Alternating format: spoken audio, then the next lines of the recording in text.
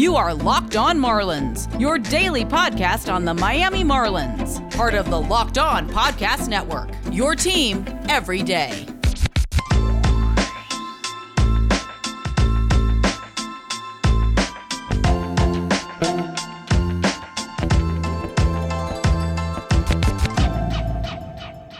This is the Locked On Marlins podcast. As always, I'm your host, Aram Layton. I'm a minor league play-by-play broadcaster as well as a prospect writer and a baseball writer. And in this episode, I'm going to be talking about the Marlins acquisition of Anthony Bass, the subsequent move of parting ways with Jordan Yamamoto, which was definitely tough to see, but understandable given his struggles, and struggles puts it lightly, with what he did in his limited action in the 2020 season. Hope that he lands in a better spot and figures things out. But I'll talk a little bit about why the Marlins ultimately chose to move on from Yamamoto instead of maybe another option, and what kind of went wrong with him. But more importantly, what we can expect from Anthony Bass, who is a good acquisition for the Marlins. I will say that. I think he goes right into the place of where Brad Boxberger was and is an upgrade over Boxberger. But if the Marlins roll into this season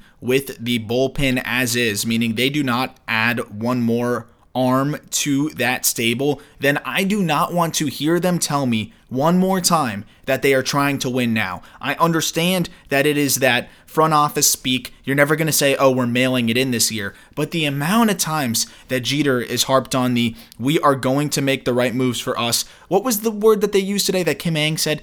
The right opportunity has not presented itself for a free agent bat. Then why are you coming out and saying that we are interested in a right field bat, right? What is not presenting itself? I've seen plenty of opportunities presenting themselves. What kind of GM speak is that? And I know that it's not all Kim Ang. This is all coming from the ownership and from the top, and the money that they want to spend based on the COVID restrictions financially, and based on the really unclear situation with the TV deal, which also is bizarre. And I'm not trying to pile on too much right now because I know that it is an incredibly difficult situation here. But at this point, I am asking for one Tyler Clippard, which is ridiculous. I should never have to ask for Tyler Clippard. I should be like waking up one morning, see a notification from Craig Mish on Twitter and saying, oh, nice, the Marlins picked up Tyler Clippard. Kind of like your reaction was when they picked up Anthony Bass. But at this point, I am just hoping, thoroughly hoping, that the Marlins do not go into this season with the bullpen as is. The fact that they might be willing to do that based on what Craig Mish has said, he basically said the Marlins roster this coming season is going to look pretty much like it looks now. So I was somewhat expecting that. I don't know if that means that they're not going to make another move at all, or he was just saying don't expect anything big in right field or whatever. At this point, forget the bat. I'm not that hell-bent on the Marlins adding a bat because of the lack of clarity in the DH situation, and I think Garrett Cooper can shoulder the load going between first base and right field, especially if there's no DH. At this point, I've kind of given up on an impact bat coming into town, but what I will say is this. If the Marlins really were kicking the tires on Andrew Benintendi, and keep in mind, he would be getting $6.6 million this coming season, then why were you not in on Jock Peterson, who just signed with the Cubs for $7 million? Jock Peterson for $400,000 more than Andrew Benintendi is a no-brainer. Maybe the Marlins discussed something with Jock. Maybe Jock didn't want to come to Miami. But ultimately, it's not like the Cubs are the best situation in the world either, and they pretty much look worse than the Marlins are looking going into this year. It's going to be pretty close between the Marlins and the Cubs in terms of flirting with 500 if both teams stay as is right now. That's a whole nother discussion. But why are you looking to trade for Andrew Benintendi if this is all correct, but not willing to go sign a Jock Peterson who is only going to make $400,000 more and is way, way, way more interesting and impactful of a player, as the Marlins really needed somebody that could hit right-handed pitching well and hit for some power. That would have helped them immensely. Ultimately, look, I didn't even love Jock Peterson as an option, but this just puts in perspective how much I have lowered my expectations for this team. I don't even care about Jock Peterson at this point. Just get a reliever. You cannot tell me that you are okay and you are going to count on two Rule 5 guys panning out in your bullpen or moving a starter to the bullpen like Eliezer Hernandez because Edward Cabrera will be ready and go into the rotation. Like, what is your plan here? Because as is, this bullpen would be among, if not the worst, in all of baseball. Yimi Garcia would be your closer, presumably so. Anthony Bass would be your setup man. James Hoyt, who was good last year. I will say James Hoyt was good, and he seemed like he figured out a slider. But are we really convinced that James Hoyt is what he was last year for a 162-game season and is going to continue that? I don't know. And if he's not, then you're even more screwed because that's probably your best high-leverage arm in terms of striking out guys with runners in scoring position, like the janitor. I always call James Hoyt the janitor because he cleans up the mess.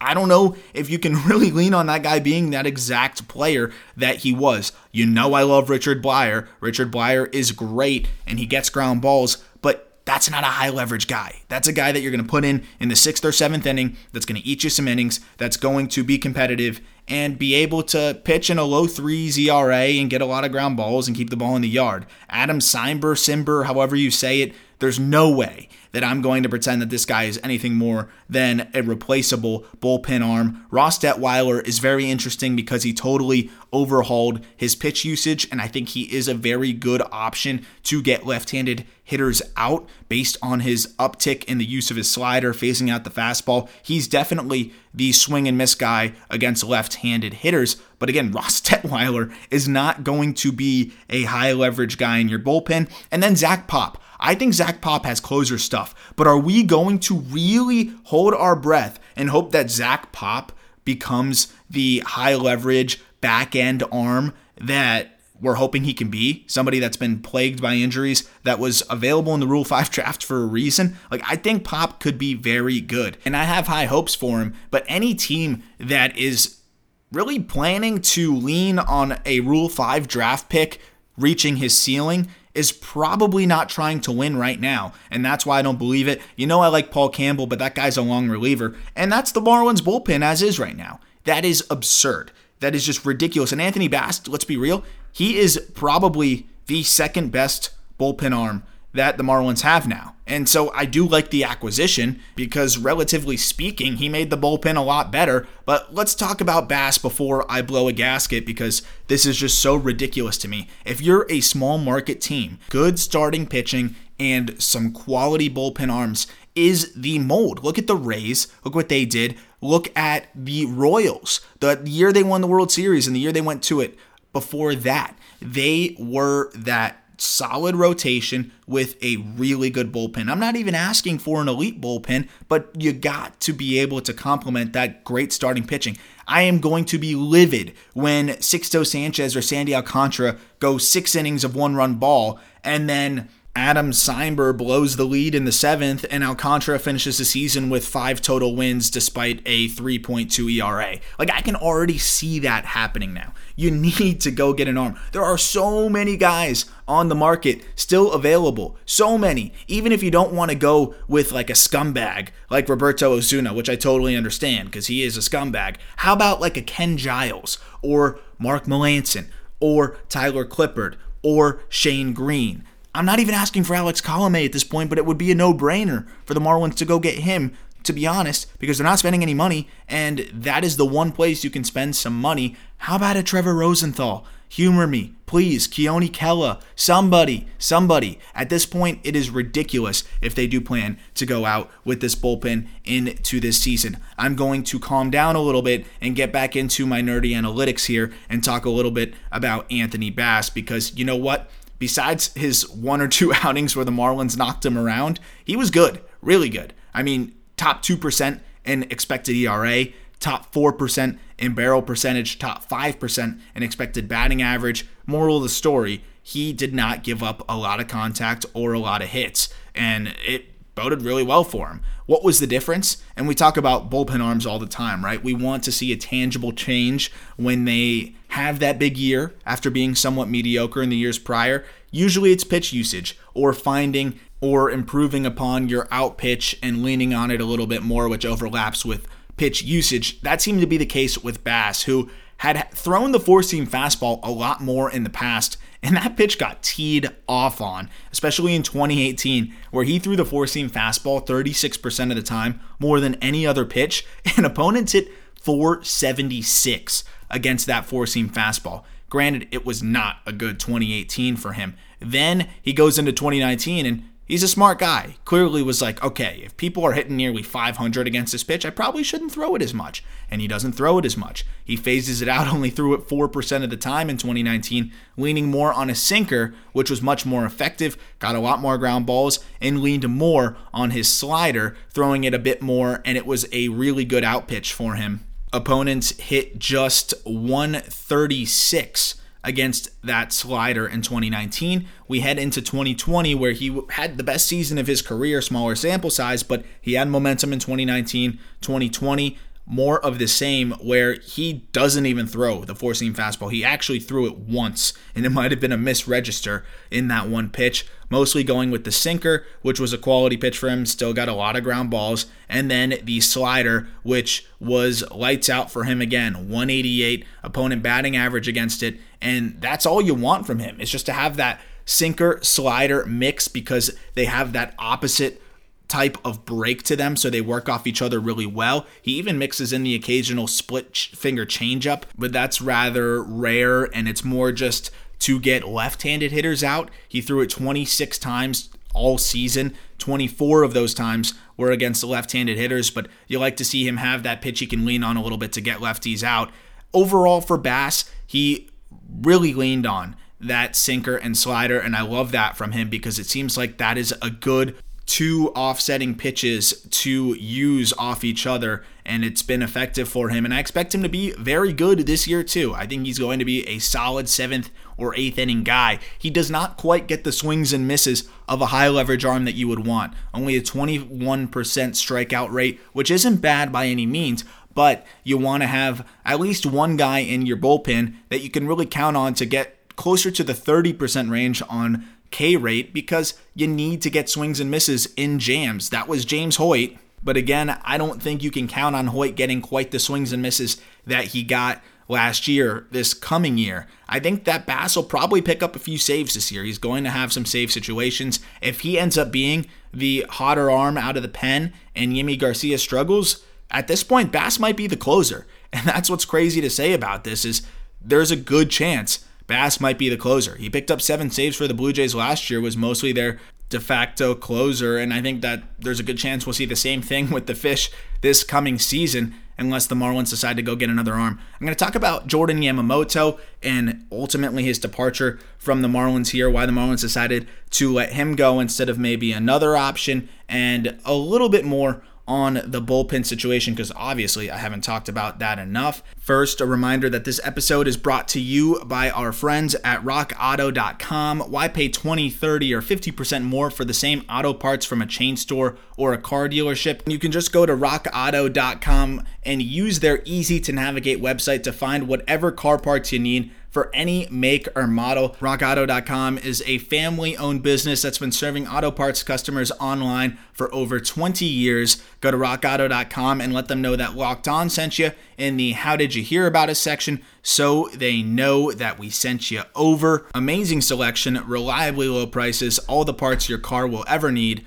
RockAuto.com. This episode's also brought to you by our friends at Built Bar. 18 delicious flavors. They all taste like a dessert covered in chocolate, easy to chew, and best of all, they're great for a keto diet. Low in sugar, low in fat, low in carbs, high in protein. What else could you want out of a protein bar? And best of all, if you go to BuiltBar.com right now and use the promo code LOCKEDON, you'll get 20% off your next order. That's BuiltBar.com, promo code LOCKEDON for 20% off your next order. So let's wrap up here with some Jordan Yamamoto talk and then a little bit of my final thoughts on the bullpen situation. So Yamamoto showed a lot of promise in 2019 where he pitched to a 4.46 ERA across 15 starts, struck out 82 in 78 and 2/3 innings. He did give up 11 bombs and he did walk 36, but only gave up 54 total hits. So it was pretty much either he was giving up a bomb or he was striking guys out. And it was a weird kind of stat line for him there where he was either lights out or got knocked around pretty good. And we saw that in 2020 where he got knocked around as badly as I've seen any major league pitcher really ever. 11 and a third innings. He gave up 8 home runs and walked 7. Almost a home run per inning, which was brutal. That one Braves game, it was agonizing. And I know the Marlins had to preserve their pitching, but just to leave Yamamoto out there stranded on an island, he could not get anybody out. It was at the point where if they put me out there, I don't think it would have been much different. Every pitch he was throwing was getting sent. And I mean, 8 home runs in 11 and a third innings is crazy. 27 hits in 11 and a third innings. I mean, that's literally what you would expect a high schooler to go out there and do. And I'm not trying to be mean to Yamamoto. It's just a testament to what the heck happened to this guy.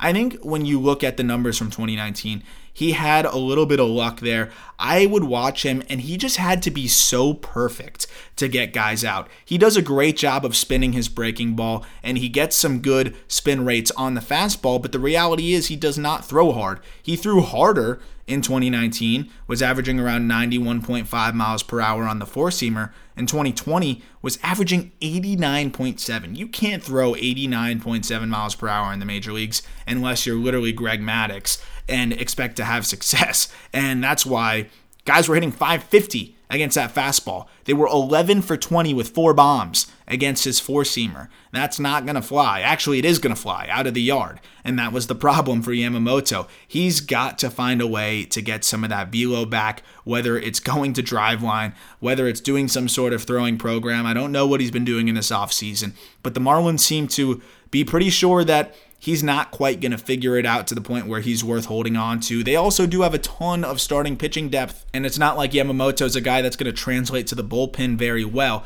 A great story is someone that was drafted very late, back in the 12th round out of high school, and was able to climb through the minor leagues and have some success. Of course, people are going to be talking about how he was included in the Yelich trade, but he was the last piece, almost a throw-in in the Yelich trade. And at the end of the day, the Marlins got 15 starts, and 15 pretty decent starts out of a guy that was the final piece in the deal. I know the trade looks pretty bad, but let's not act like this was some surprising outcome that, oh my gosh, the starting pitcher that the Marlins got in the Yelich trade already just got released. Like, he wasn't even expected to make it to the big leagues. I really don't believe many people were expecting him to climb all the way up, and he did, and he was solid for a little bit. What I think was surprising here is that the Marlins ultimately did not decide to trade him when the rumors were floating at the end of 2019 and in the offseason, because the Marlins knew how much starting pitching they had, how much starting pitching depth they had, and you had an opportunity to cash in on a guy where, if you were watching, he was pretty maxed out there. That was where everything was working for him. He had some good starts,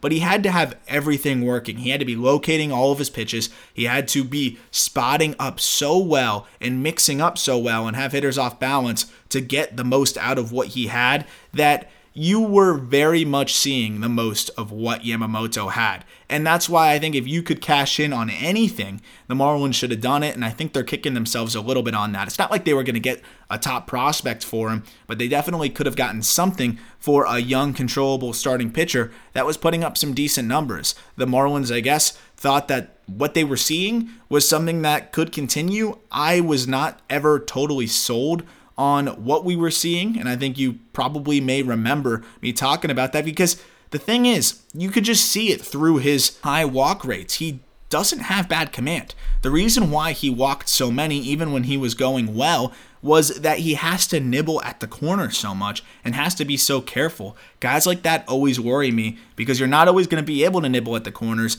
and that's where you're going to give up a lot of home runs. He was able to be effective when he was nibbling at those corners, but when he wasn't, when he had to put it over the plate or when he would miss over the plate, that's why you see so many home runs even when he was going well. So I don't think that it was a tough decision for the Marlins to let Yamamoto go. I'm not really sure who else would have been a better option to part ways with. Sure, you could say one of the bats, one of the outfielders, but all those guys are just much more upside, much more valuable. I think with Yamamoto, he could have went out there and done more of the same of what we saw in 2020, and then you'd be kicking yourself for whoever else you may have given up. I do hope that Yamamoto lands somewhere else and it works out for him. I know that people would probably be making fun of the Marlins again, like, oh, this guy was a Marlin. Not only did did they get him in the Yelich deal? They released him, and now he's good again. I can already hear it now. But you know what? Let's not worry about that. This is this guy's career, and he seems like an awesome man. I've heard really good things about him from media, that he always made himself available, has been nothing but nice and personable, so wish him the best.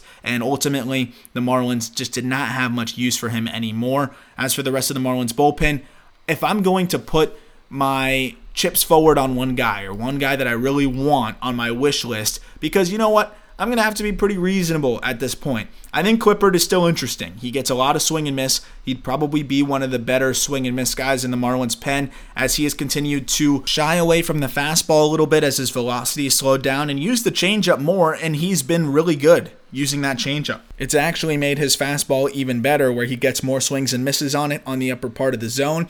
Of course, if we're putting ethics aside, Roberto Osuna is the best pitching option in the free agent market, but there's a lot to unpack there. I'm not going to say I'm holding my breath for a guy like Roberto Osuna. Brandon Workman was one of the worst relievers in baseball after he got traded to the Phillies, so we'll see. Maybe is he a guy you want to go get? I think I could see him going back to Boston, most likely. More than likely, I'm thinking you look at Ken Giles based on what he's been able to do in the past. I know he was bad last year, but I think that his track record speaks for itself. Tyler Clippard is a good option. Joakim Soria at this point, I would take that. Hell, Sergio Romo, screw it. Bring that guy in here. He throws frisbee sliders, needs some swing and miss. Bring that guy in. I don't care. I would say the number one option, though, is Trevor Rosenthal, 31 years old. Seems like he put it together. Again, great clubhouse guy. Seems like an awesome dude, but I assume Rosenthal may want to stay on the West Coast. We'll see. That would be maybe number one for me, or Keone Kela as well. There's so many options out there. There's literally no excuse to not add one more arm. So I am calling on you, Marlins. You better add one more arm, or else my poor listeners are going to have to listen to more of these rants. And I can promise that Marlins fans will be frustrated, because as I've said in the past, this was a very special season for the Marlins in 2020, despite everything that happened, and they made their way to the playoffs. They need to keep those fans that gained interest again in the fish. They got to keep them around. That doesn't mean you have to go get Lindor, but you have to prove that it wasn't a total fluke. I'm not saying making the playoffs again is proving that, but even if you're competitive, even if you're flirting with 500 and have outside wild card hopes, where you're at least playing meaningful baseball deep into the summer, that would get people still interested in the Marlins. Right now, I don't think you can really surefire say that the Marlins will be competitive to the point where they will even be playing meaningful games late into the summer if they roll out with this bullpen. And not that one guy is going to change that, but at least humor me. At least try. It just makes no sense that you won't pay a couple $1 million for a reliever at this point. I apologize if it was a little too ranty in this episode, but I think that a lot of Marlins fans are on the same page with me here about the frustrations. I will say I've been pretty patient. I've been telling fans to be patient, because they don't need to make the moves right away, but slowly it's starting to seem like they're not going to do anything. And now I'm starting to get a little bit antsy and a little impatient. As always, thank you for listening. I look forward to talking Marlins baseball with you on Monday, and hopefully the Marlins may have done something over the weekend. Maybe I'll do a bonus episode if they actually do something, but thank you for listening as always, and I look forward to talking to you again.